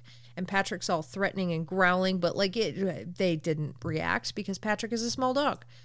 He's not a small dog, but like, he's much larger than a wolf. So she's like standing there not knowing how to get past this coyote. And that's when two more shapes materialize out of the darkness around them. She's like, well, there's only one thing to do here. Scream like a maniac and run straight at the coyote, who was like shocked and was like, oh, fuck. So he steps out of the way. She runs past it, runs into the house, slams the door behind her, hears this yelp, but doesn't look. And eventually they disperse. The next day when the sun was up, Lana went outside and found a half-eaten snake attached to the dead coyote because she had flung it at the coyote as she ran past, and it attached to his face. Lucky shot. We can't win them all, but sometimes you get lucky. Wait, she threw a snake at the coyote? Yeah, she like, as she was running past, she like kicked up some dirt or some shit, and it kicked up a snake at the coyote. Oh, okay. It was very like, it was the minorest of details as you were reading of like, she was grappling at stuff as she ran and like just like flung it past herself. That was lucky. It was super lucky, and I feel part of her power set maybe. Oh. Don't know why. So you think her power is to shoot snakes? I think her power is to have some sort of control over bodies, right? Which manifested in healing in the first part of her and the dog. So I feel like maybe her power set can also like kind of extend a little bit to, like in the environment, to have a control over like nearby bodies, or like have like some sort of like little bit of influence over them. So perhaps like the snake was there and her distress like attracted the snake, and she was able to just grab it and fling it. So you think her power is to shoot snakes? Her name is Snakerman. Snakerman? Snakerman. Please, I'm Snakerman the Third. Snakerman was my father. I'm just saying that's pretty badass power. Shoot snakes? Shoot snakes. Do you know if I could shoot snakes out of my wrist, because I imagine it's very Spider-Man sense thing, Yeah. how often I would shoot snakes at people? Very? Every minute of every day. Tim would be walking down the hall and a snake. No, I'd have gotten a lot of snakes for all the Kermit stuff that I got you. Every Snakes. single one, snake. Every single one, snake. You would have gotten no snakes for the Kermit. No snakes? That is worse. Yeah, you would get snakes all weekend. Every time I saw you, snake. Every time we were hanging out, I'd just be sitting next to you, snake to the face. Like, every single time. And then you'd give me all the Kermit stuff, and I'd just make you sit there. No snakes. No snakes for you. No snakes for you. Can you shoot different kinds of snakes? I assumed I could Yeah, because I want yeah. to choose like venomous and non. Okay. Also, you got to be able to shoot like grapple snakes. Like when you Yeah, need sure. to swing over chasms, you got to be able to shoot the snake that bites the ceiling and holds while you swing across. So there's got to be different kinds of snakes. Why wouldn't you just shoot a tree climbing snake out like a python that you could then swing on instead of one that has fangs that will break off because they can't hold you because they're hollow, Tim? Maybe because there's no trees around, Alex. And you think the fangs are going to help? Yes. They're not. Also, I think you need a boomer snake where you can shoot it out and it's like at an L shaped and you can throw it and it'll come back to you. I thought you meant like a generation boomer. Yeah. And I was going to have a snake that's like, I ruined the economy. Suck it, bitches. Same. You're never going to retire. Stop buying avocado toast. Starting your own business is easy. Just borrow $100,000 from your father. Why don't you take your resume in person? Have we told the listeners how much you love Kermit stuff, Alex? How much you just adore Kermit I stuff? hate Kermit stuff. No, you love it. I You love hate it. You know how to fix this, Kaycie, if this is your episode. It's not. It's my edit. Damn it. Next time, bud. That's rough, buddy. I'm gonna ransom note Alex saying I love Kermit stuff. That's going to be like my phrase if like I ever get kidnapped. It's like, call your friends and talk about something normal. I'll be like, hey, you guys remember the Muppets and like how we watched it and how much we loved it and how great it was? And they're going to be like, Alex is in trouble. Oh, we gotta go. Oh, no. Oh, no. I'm going to call you and I'm going to be like, let me do it for you. That's what Then I'm they're just going to to do. shoot me. That's, yeah. Check out my cat. That's what he did. Check out my cat book. Cat book. Cat book. You think it's a book about cats? No. According to Alex, it was, fuck my face. Check out my cat. Fuck my face and check out my cat. When you say it with a different cadence, it does change. Oh, boy. Oh, boy. Oh, boy. Fuck my face. Look at my cat. I hope somebody writes the next best-selling romance novel based on that premise. Fuck my face. It's a real action economy situation right there. All right, keep recapping. Oh, sure. Do you want me to do the next chapter? No, that's what she said. She said keep recapping. Okay, I'm Yeah. doing it. I'm on it. Cain did not punish Orc for what he did. He was like, what did you expect him to do? Bet broke the law. Orc was enforcing it. Seems good to me. And that doesn't sit right with Sam. But Sam's like, I don't know what to do. That guy's in charge. So the one thing Sam gives him is that he's sending people out to do sweeps of the neighborhood. You know, turn off stoves, TV, electronics, you know, collect pets, children that may be trapped. As they roll up to the next house, they find the doors locked, and Quinn's the one that's like, I want to be the hammer guy. Let me be the hammer guy. So they let him be the hammer guy, and he smashes in the lock. When the door swings open, a terrible, terrible smell hits them. They start calling into the house with no response, and Brooke, the Coates girl who is with them, is like, I'm not going in there. I don't want to see any. I've seen enough in the academy.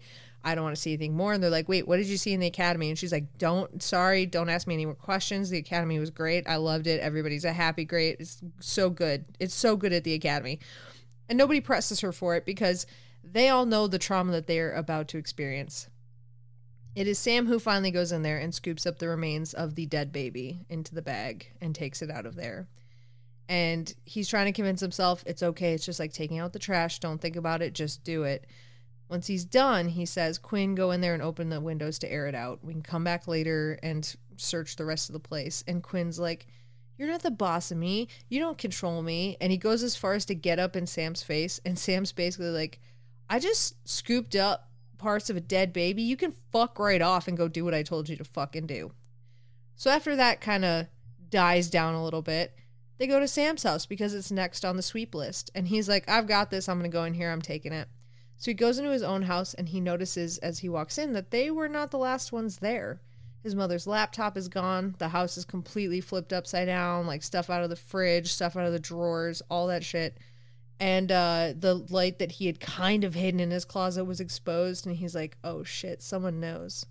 He goes into his mom's room with the lockbox, and that's where she keeps her will and her certificate, and that's gone, and Sam's like, I know exactly who took this.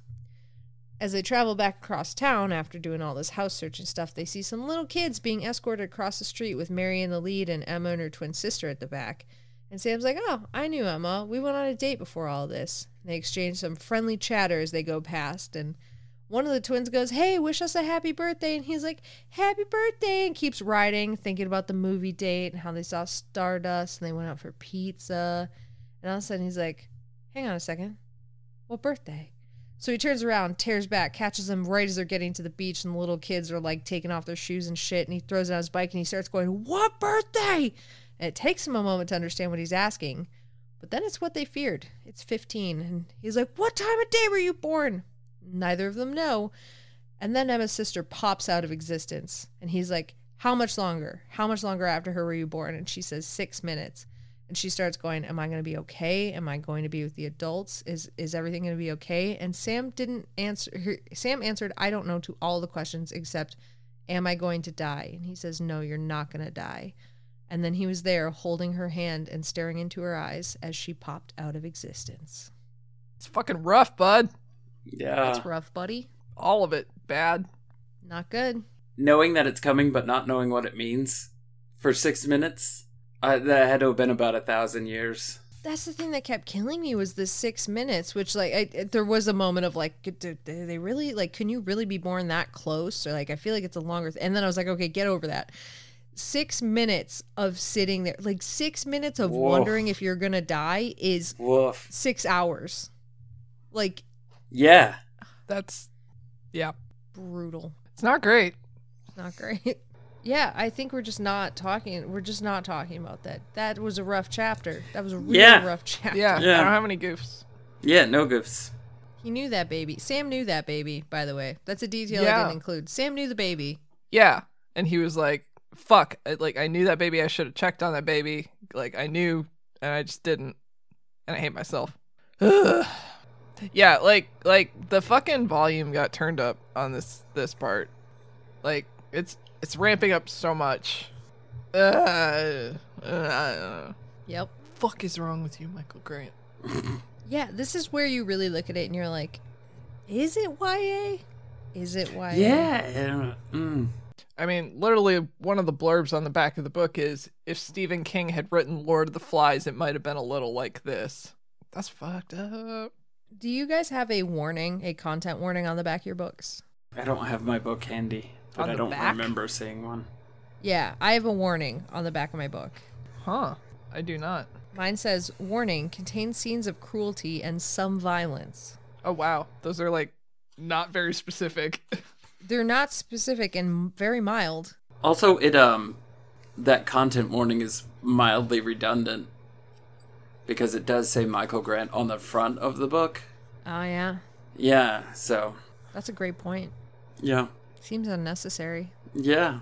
How big do you have to be in the YA publishing industry to walk into your editor's office and go, there's a dead baby, but I think I can get away with it? Woof. So the movies, huh? Yeah, some of this stuff would never make it. Yeah, it's not going into the movies for sure. Like, the most you could do is have a conversation about it, like, after the fact, I feel. Yeah, otherwise it's like, Ewan McGregor, the drug, the baby, the drugs. Trainspotting? Thank you. Yeah, that one. Yeah, it would be Sam talking to Astrich. Just like, hey, this is what I did today. And then she looks him directly in the eyes and goes, She started a podcast. Start a podcast. In the phase. It goes out to everybody. It's called the Phase Cast. The phase. Oh, no, I'd call it It's Not a Phase. It's not Yeah, that's pretty good. It's not a phase, Mom. God. It's not a phase, it's my life. More. Okay. Drake is a sadist and hates Diana. That's almost all you need to know about this until Computer Jack was able to break into Sam's mom's computer, and Drake watched her read something very interesting. Her being Diana, watched her read something very interesting, but they didn't share with him what was going on because he has dead eyes and a shark smile. Those are extraneous details, but I'd like to make it the reason why. They then pulled out the lockbox and they snap it open and they pull out Sam's mom's will and a newspaper clipping about the bus incident, and then they find what they're looking for. His birth certificate, neatly folded. And Drake's like, those idiots are sharing some kind of secret. And I don't know what it is. And it takes him quite a while to figure out, because he's bad at listening and also a sociopath. They think Kane is Sam's twin brother, and that they were separated at birth, and the dad was absent from both of their lives, but the mom decided to only take one and took Sam. And Drake is taking immense pleasure in watching Kane try to sort this out and like have pain over his family, and he's panicking because his birthday and Sam's birthday, it's November 22nd, which is 5 days from now, and Sam is 3 minutes older than him, and he's like, Kane's just freaking out about all of this, about blinking out, about his birthday, about his brother, blah blah blah, and Drake loves it. Then we cut to Astrid, who's hanging out on the porch, in the sun for once, when Sam comes pedaling up as fast as he can, being like, the twins blinked out of existence, they're gone. And Astrid's like, what's happening? And Sam's having this good old panic attack about the whole ordeal, and he starts oscillating between panic and bad jokes, and then he swings for a heart-to-heart, and he's like, by the way, I don't regret that kiss at all. And then they're interrupted by this crash, and Pete screaming. They run over there, and they find this rock laying by Petey, and Panda and Quinn are standing there like, get him. And Sam starts losing it, like, what the fuck? Why would you throw a rock at an autistic kid? What the fuck is wrong with you? And they're like, hey man, we're robbing houses of their gaming systems to entertain the kids. We're doing good out here. And he's like, just because you're doing one good thing doesn't excuse the fact that you threw a rock at a kid and hit him and hurt him. Like, you can't do one good thing and then do a bad thing and think they cancel each other out. That's not how any of this works. Eventually, Sam gets fed up of trying to explain this to them, and so he turns around to walk back to Astrid, and Quinn flips him off. And then Sam's like, fuck these guys. I don't even know what's going on with him right now. Once Astrid gets Petey calmed down, they start talking about what had just happened. And Sam's like, I can't believe Quinn's doing this, but I think Quinn will come around. He's like a good guy. He's fine. Like, he's my friend or whatever. And Astrid's like, you know, in normal circumstances, you guys are similar people. You can get along. You can be similar. But in these crazy circumstances, there are some people that rise to the occasion, and there are some that go the opposite way and fall. And Quinn is the opposite. You rise to the occasion, Quinn gets worse. And Sam contemplates that with a 1,000-yard stare while Astrid tries to come to terms with her own feelings, which is that Sam has a destiny, and she has not believed in destiny before today. Sweet. So, can she see the future? Ooh. Is that her power? Future. Maybe her power is just like advice. Her power is Dr. Phil. So I can't fathom a universe where you could throw a rock at a kid. Any kid. You throw a rock at a kid, and then you are like, it's okay. Why are you so mad? Well, because you threw a rock at a kid. Like, I can't... there's no downplay in that one. Yeah, I agree. And, like, again, the wild, like, I bought good karma by doing this allegedly good thing, so I'm now allowed to do a bad thing. Like, what? Yeah, I don't get that. Like, that's a weird, like, transactional way to live. Like, here I did 2 good things, let's go throw rocks at kids now. And like, what? Do you want to purchase your kid rock throwing? Whoa, nope, not gonna call it that. Let's change that one. Kid, yeah, ball with the ball.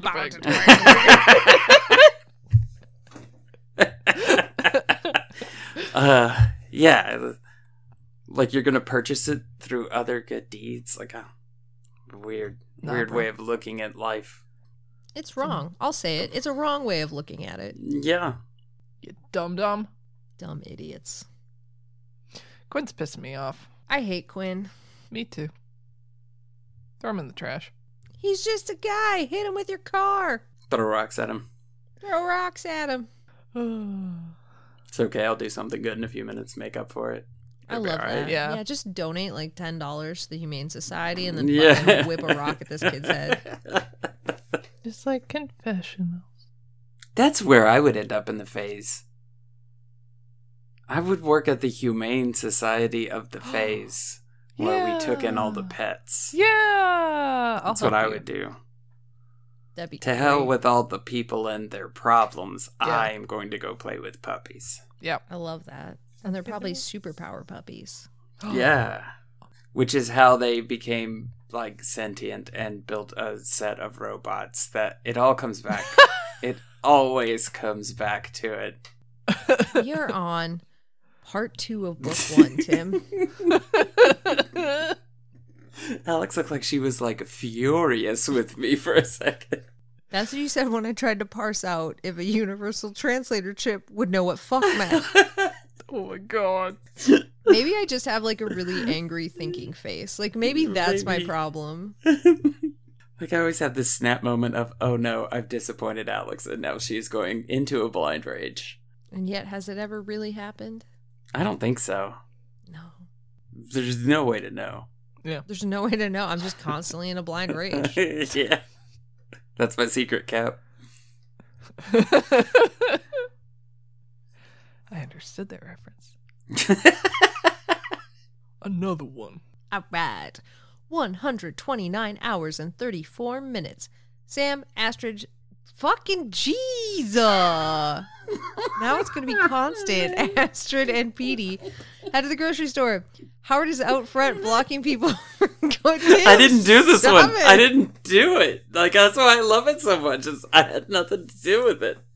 It's the traumatic brain injuries coming back. This is my bouncing bet moment. Next thing you know.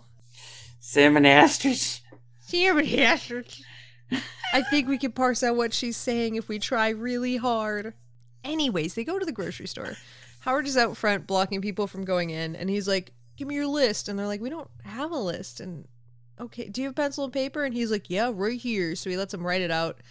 And basically he explains produce and meat, anything fresh is fair game because it's going bad, but canned goods, they need special permissions. And Astrid is kind of like, yeah, it makes some sense. So, all right. So they head in there and they start shopping, and all is going well until Astrid sees Panda. And the next thing they know, Sam is getting walloped on the head by Drake, who has a baseball bat. He knocks him like just gone in one shot. And then Diana's there too. And they start to take Astrid and Petey, and Sam is blinded with duct tape and bound, and there is Mylar put over his hands. They dump him into a grocery cart, where they start to push him to the high school. And on the way, Sam realizes that Quinn is there, and not playing for the team they thought he was playing for. And in fact, Quinn has told all of the stuff that he knew about Sam to all of the bad guys, in quotation marks.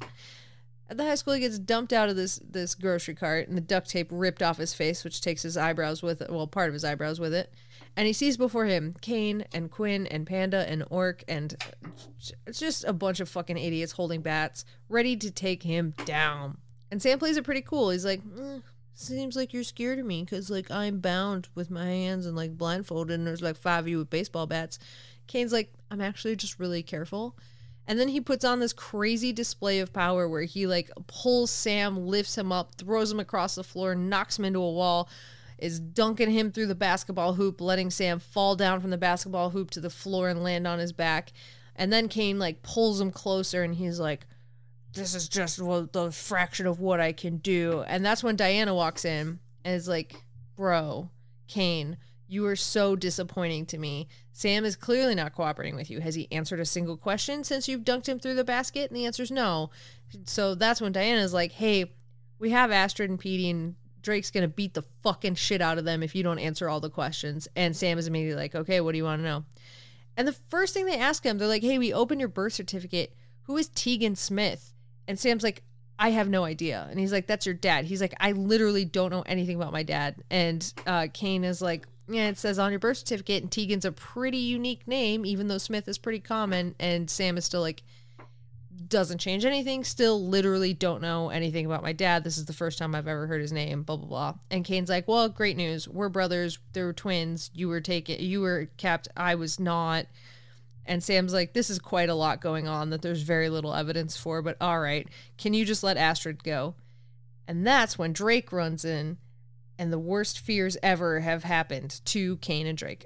Basically what happened was Drake slept Astrid, and they blinked away from existence. They're gone. And Kane and Diana are like, what the fuck? How did this happen? How did they get out of here? Astrid is only a 2. There's no way she could be a teleporter. The teleporter we know is a 2, and they could barely get across the room.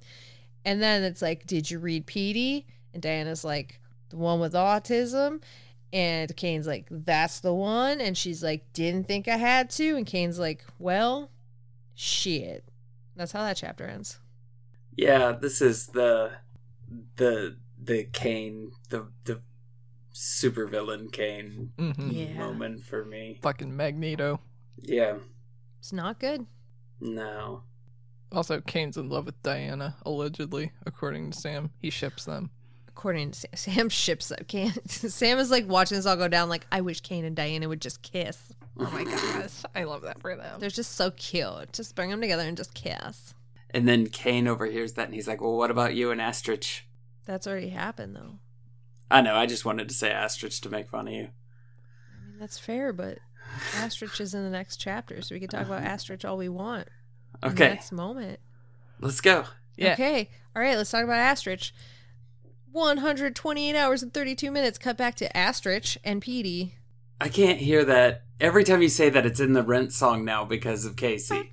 There's no... I'm very sorry. Yeah. I'm very sorry. 128 hours, 32 minutes. So we cut back to Astrich and Petey in the room. They were put in a 4th grade math classroom because Diana thought that Astrid likes math and books. And Astrid's like, this is 4th grade math. What are you doing? Anyways, when Diana says, give me your hands, Astrid's like, oh, you're a reader. You read people's shit. I should have figured that out like 10 years ago. And Diana's like, yeah, exactly. Anyways, you're going to be here with Drake. Drake's a sociopath. He likes killing and shit. So he's going to beat the shit out of you if Sam doesn't answer Kane's questions. And Astrid gets immediately terrified. Diana then leaves. And the whole plan is Diana's going to go check in on them. If she doesn't get back within a certain time frame, Drake's just going to start beating the shit out of Astrid and Petey. Astrid avoids eye contact with Drake and then just goes and sits with Petey. But she does start asking him, like, why are you taking orders from them? Why are you with them? Kind of a thing. And Drake doesn't really answer. He just immediately kind of goes off on this thing trying to make Astrid call Petey a slur. And she's like, no.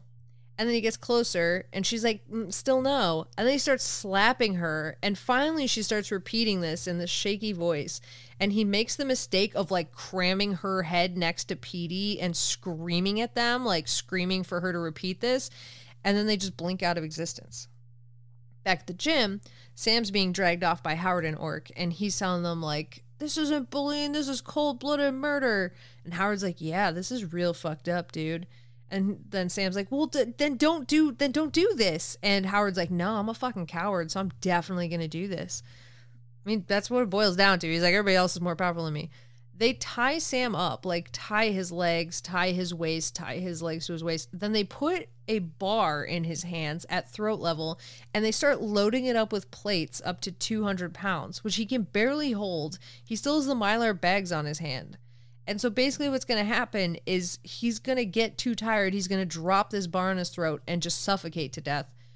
He does realize, like, hey, I can reach these Mylar things now. They've done this stupid thing, and I can, like, chew through it. So he starts trying to, like, rip it with his teeth, but he can't do that without dropping the barbell or the bar a little bit onto his neck. So he starts, like, chewing and then suffocating, chewing, suffocating. And he's alternating what he's doing, and he gets a little hole in one, but it doesn't even register a little hole in one of the Mylar bags. I'm sorry. I said a golf term, Tim. I saw you perk up. I'm so sorry. I didn't mean golf. That was an accident. Anyways, he doesn't even register when the door opens and Quinn walks in, and Quinn starts taking the plates off, and he's like, I'm sorry, man. I didn't know. I had no idea. You're still my brother. I still love you. I didn't realize they're going to betray you, blah, blah, blah, blah, blah. And Sam's like, this guy's fucking with me. This guy's fucking with me. And he's like, come on, man. No, I'm for real, 100. Love you, bro. And then he's like, yeah, you know what? You're going to stay here. And Quinn's like, no, they're going to kill me if I stay here. And Sam's like, okay, you can come with me, but you're not my bra anymore. Did we talk about how cool the Mylar balloon idea is? The Mylar balloon. Was it balloons? Yeah, it was Mylar balloons. Put it over his hands, and they're like, yeah, shoot your light now. You just burn your own hands off. Well, that's what I was like. I was like, just try it. There is 99.9% of me believes that these balloons would stop nothing. But there's that 1% that's like, well, what if I burn my own hands off? Try it. Yeah. Then you don't have hands. But, okay. So, you hold out the hand and the light comes out of the hand. So the light's coming out of the hand somehow. The light is touching your hand somehow. Mm-hmm. So if you can't burn off your hands that way, you can't burn them off in a Mylar bubble. And he touched the ball of light in his closet, and it was just kind of warm. Like, he passed his hand through it, and it was not an unpleasant experience. So if you walk up and slap some lava... Yeah, you're good. You'd be okay. But if somebody threw lava at you, I feel like that's the same logic. I don't know, because my hands don't produce lava. Yet. Yeah. That's what I'm thinking. Also, maybe the light has a front and a back. There's front light and back light. Back light doesn't hurt you, only front light hurts you. I feel like you're trapping me in a weird sex thing, but before we get to that, I do want to say that if I did produce lava from my hands... You can't go around and telling people that I'm trapping you in a weird sex thing. Like, that's how I end up in prison. No, it's fine. You won't go to prison. For what? What are they going to arrest you for? I don't know. Weird sex thing entrapment. You can't... No. It's not like that. I'm just saying. You gotta be more specific. They're gonna think like dungeon or something. You gotta be like wordplay. Is it? Okay.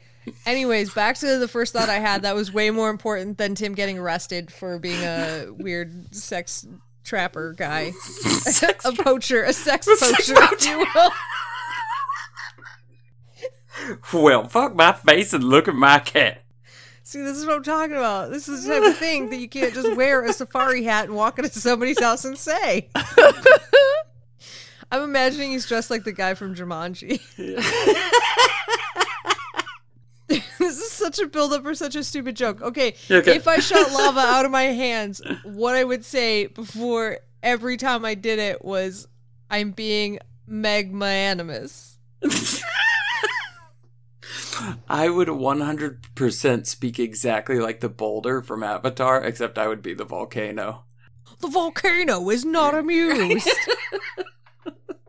Magma Animus. Magnanimorphs? The boulder likes this idea. Alright, do you guys want the last chapter of this section that we read? Yeah. Yeah.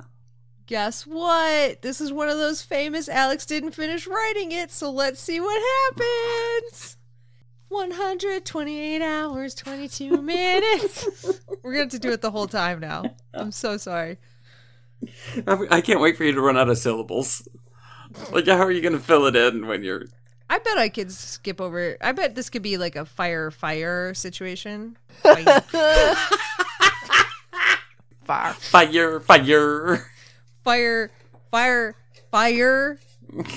It could be. We could do it. It'll be fine. Okay. We'll slur them together. It's a slur is a musical term. It's fine. So Sam and Quinn are bolting through town. They pick up Adelio at the fire station, then continue pell-mell towards the docks. And the whole time, Quinn's like, "Don't you want to stay hidden? Where are we going? Wait, isn't Astrich gonna be at home?" And they're trying to, like, they're like, nah, dude, no, just come with us. So they get to these docks, they start searching for a boat, and everybody's looking towards Adelia, like, how do we pick a good boat? And they're like, one that has gas and turns on would be great. So they're going down the rows, and finally Quinn finds one, fires it up, it's all gassed up, ready to go. Sam and Adelio jump in, they toss off the lines, and that's when Orc and his goons showed up on the dock, because they had passed some of the other goons as they ran in, and they're like, okay, somebody must have told them we're here. So like Orc's sitting there and they're like, even Orc could clear this distance right now. So they're kind of like looking back and forth between like the boat, the dock, the boat, the dock. And Adelio's like, hit the throttle. Also, I get seasick. So Sam grabs the throttle, hits it forward. They smash into the side of the dock, but they are pointing miraculously out towards the sea. And so they end up going there. And that's when Sam is like, Quinn, yell that I made you do it. And Quinn's like, but you didn't make me do it. And Sam's like, don't be a fucking idiot. Yell that I made you do it. So Sam's like, he made me do it. Quinn's like, he made me do it. And Sam punches him straight in the fucking mouth. And Quinn's like, why did you hit me? And he's like, you idiot, to sell it, obviously. So they say they're going to get Astrid. What he has said to Quinn, what Sam has said to Quinn is that she is going to be at, the power plant. So they're heading north towards the power plant. And they start heading the boat north towards the power plant. That's when Orc and everybody runs.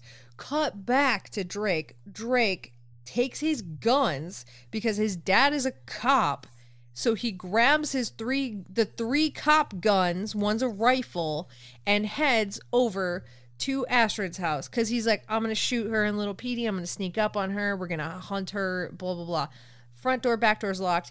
Opens a window. Searches the house, takes him like 10 minutes. There's nobody fucking there. So he burns the place to the ground, like puts gasoline everywhere, sets their fucking house on fire, heads back to the town square because they weren't in the house, and he starts knocking out all of these vents on the top of the like bell tower thing at the church, and he climbs up there and he takes a watch because he can see Astrid's house burning from there. So he's waiting for anybody to run out of it and he's going to shoot them. He sees many people running around. None of them are Astrid. But you know what else he sees? He has a view of the docks from where he is. And he watches the whole thing go down with them, looking for the boat, finding the boat, getting away from Orc, going north. He watches Orc and the goons run back. Then he sees the boat turn south. And he goes, I know exactly where she is. You know where it is? It's exactly where Astrid is and exactly where Sam knew Astrid would be. It's back at the hotel from night number 1, which is to the south.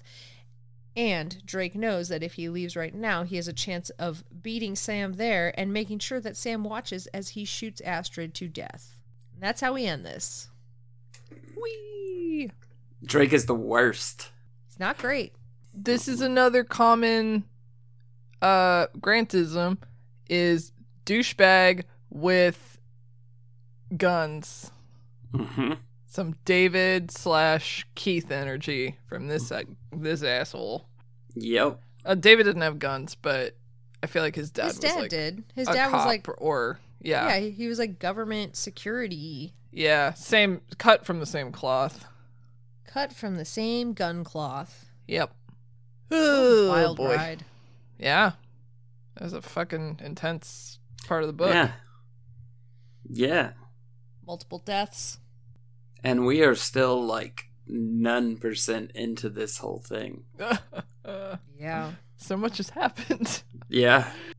Yeah, we're like It's a 4% into this book series. Yeah. Hot damn. Yep. Wow. Well, Well, I'm excited to keep going.